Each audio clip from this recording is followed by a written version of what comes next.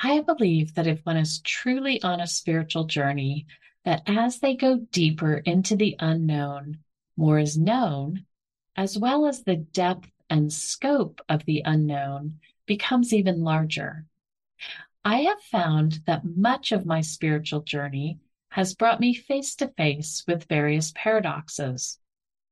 In today's episode, rather than telling the story of one of my paranormal, supernatural, or galactic encounters, I'm going to share with you the evolution within myself around the concepts of good, evil, and God.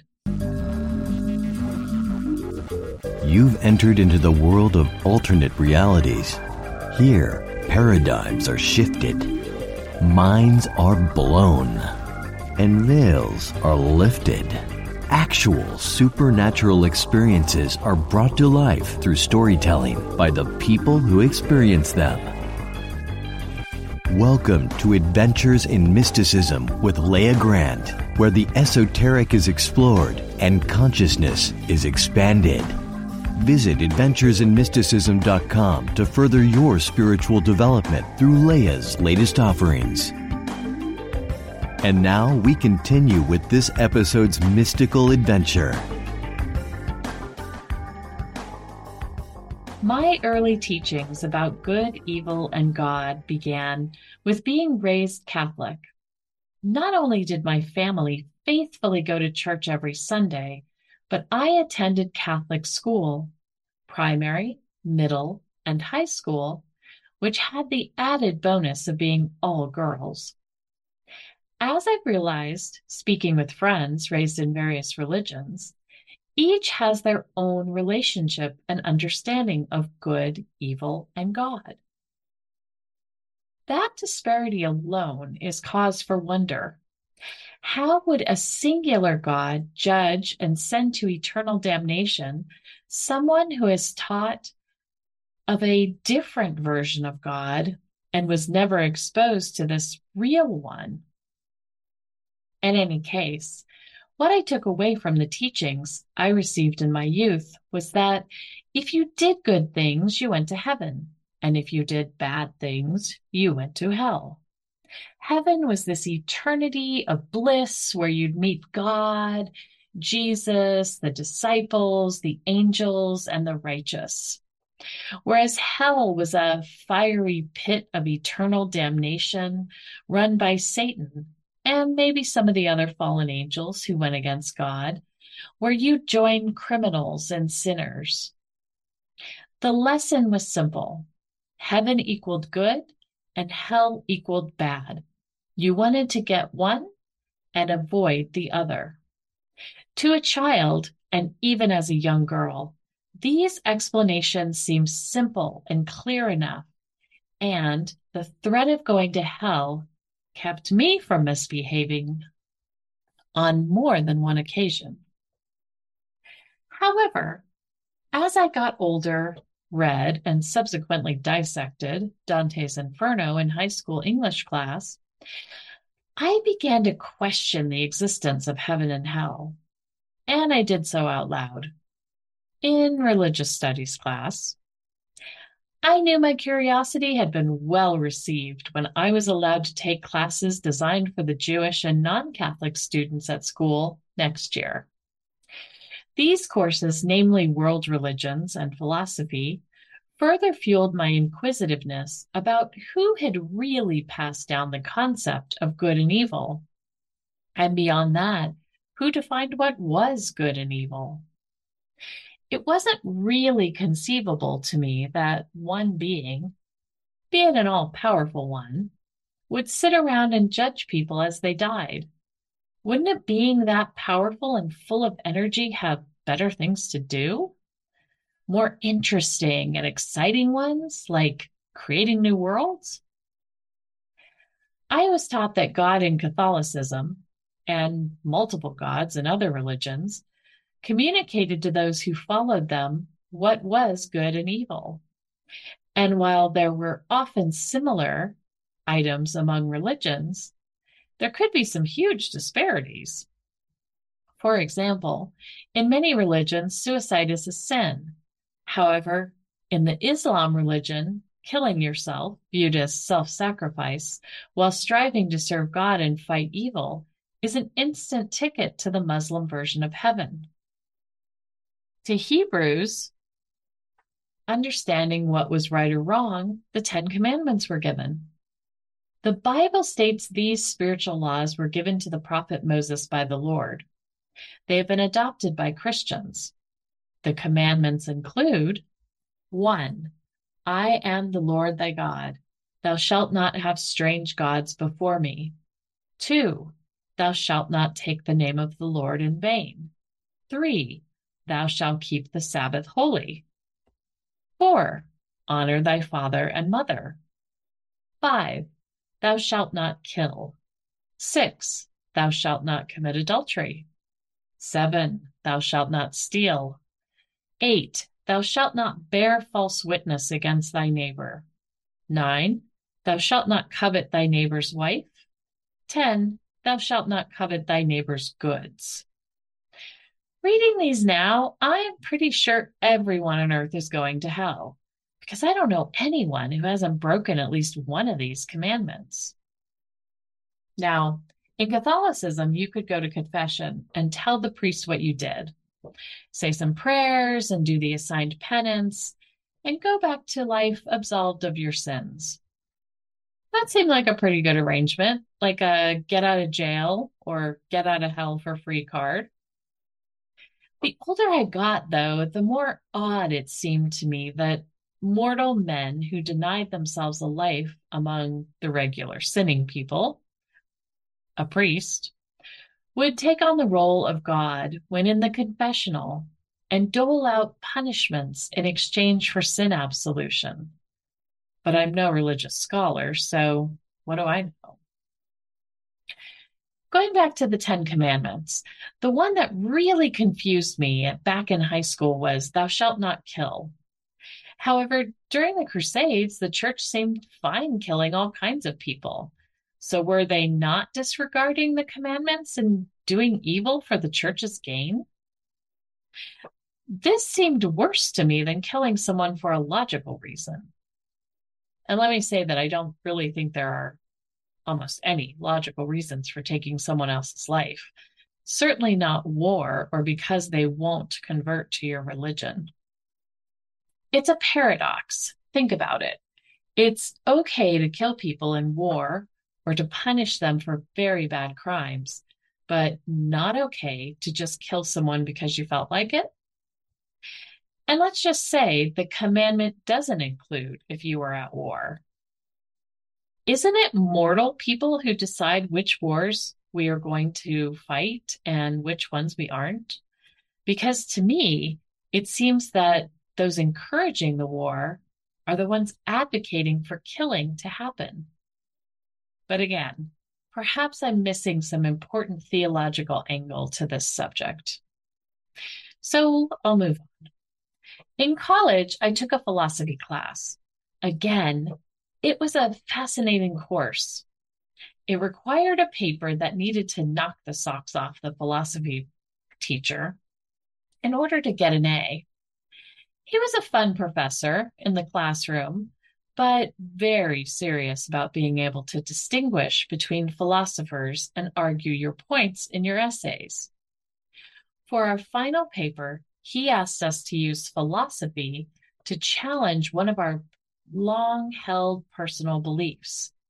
We needed to choose something that would stretch us and then to find both proof for and against it among the philosophers we'd studied. This assignment seemed like the perfect time to tackle a really big question I'd been silently asking for years. Does God really exist? And so that became the topic of my paper. I found the 5 proofs of God's existence by Thomas Aquinas and unproved them with information from other sources and philosophers, thereby disproving God's existence. I got an A+, and the teacher suggested I switch to being a philosophy major or go into law. Law? No. And while philosophy was really fascinating, Much of it seemed like semantics and just looking at things from different perspectives. And I was practical. Besides teaching, what does one do with a philosophy degree? I did not want to live in my parents' house after college graduation, so I stuck with pursuing my communications degree. Even though I had impressed my professor, I personally, despite hours of research, still did not have a definitive answer. The exercise of writing the paper showed me that any of our beliefs only have the weight in which we give them. If I wanted to believe in God, I could certainly find many, many reasons why a supreme being exists. And if I didn't want to believe in God, I could find just as many reasons why he doesn't. Internally, I felt like something bigger, smarter, and more omniscient than humans must have created us. But I wasn't even sure I had the brain power to conceive what that might be. It seemed unlikely that it was a man in the sky who wore white robes and had a long white beard, but I could be wrong. Back then, I hadn't crossed paths with anyone who was discussing the cross section between science and spirituality. So you either had faith and believed, or you didn't.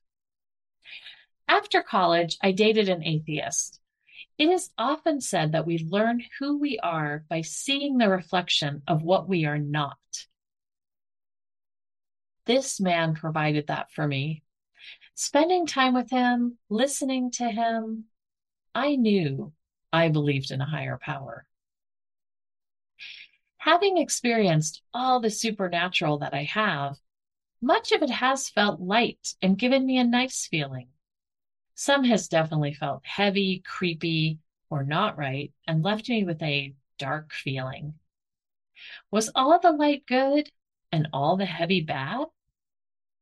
If I had a strict view of the world, I might say that, but I don't. I think we live in a lot of murkiness where things are not all one thing or another, but a mixture, not just of the two options, but of everything in between and combined. I think of myself. Mostly I choose to do things that would be considered good, but sometimes I have made choices people would consider bad. When I look at the capital sins, these are the 7 sins that the Catholics believe lead to other sins, and they are pride, greed, lust, envy, gluttony, vengeance, and sloth. I can't help to wonder how many things we have created in today's world that promote committing these sins. Social media promotes pride and vanity and envy. Massive online retailers and all-you-can-eat buffets promote gluttony by having every imaginable thing available to buy or eat. Porn promotes lust. Streaming services and unlimited channel TV promotes sloth. And I could go on. Our modern life is designed as a sin factory. So where does that leave good and evil? If all that promotes committing sins is evil, then it seems we live in a pretty evil world. Some actually do postulate that the earth is actually hell. Given the amount of struggle and strife people endure, I understand how they've come to that conclusion. Throw in reincarnation, and you've got eternal damnation to come back and live here over and over, experiencing suffering. And for those who appear not to be suffering, and yet living this high life, they are sinning as they amass wealth, exhibiting greed, lounge around on yachts, drinking copious amounts of champagne, displaying sloth and gluttony, and many cheat on their spouses. I guess that's lust. And get plastic surgery to look fabulous. Ooh, there's vanity. And again, I could go on. Yet, someone else besides ourselves defined these good and bad, evil and sinful traits. the lifestyles of the rich and famous are often tracked and envied, sometimes even worshipped by the common folk, which would go against a commandment. Just look at how many followers the Kardashians have. Their follower numbers definitely exceed the congregation of most churches. However, are they maybe not really suffering? Fashion icon Kate Spade, comedian Robin Williams, singer Chester Bennington, just to name a few, committed suicide. They seem to have it all, and yet it wasn't enough to stick around for. One of my former spiritual teachers believed that heaven and hell are both here on earth, and we can choose which one we live in at any given time based on our actions and thoughts. I don't know what I think about that. As you may have noticed, I have lots of questions around good, evil, and God, which do not have clear answers. Perhaps there are some things we are not meant to know until we die. Or perhaps the game of life is to figure it all out. I feel like it may be a combination of the two. So until I die, I'm going to keep exploring, keep expanding, keep being inquisitive, keep studying, keep learning, and keep growing. There is so much more I could share and explore about these topics with you, though right now I'm curious what questions you are asking yourself about these topics. Visit my YouTube channel, Adventures in Mysticism, and put your questions and explorations in the comments of this episode. And while you are there, please subscribe. Thank you for tuning in today. Until the next episode, remember that your spiritual journey is a supernatural adventure in and of itself. Enjoy the unfolding and embrace the unknown. Thank you for joining today's Adventures in Mysticism with Leah Grant. To go on more journeys with Leah, subscribe now. To step more fully into your spiritual role of bringing about a positive, high-frequency future for humanity, visit adventuresinmysticism.com.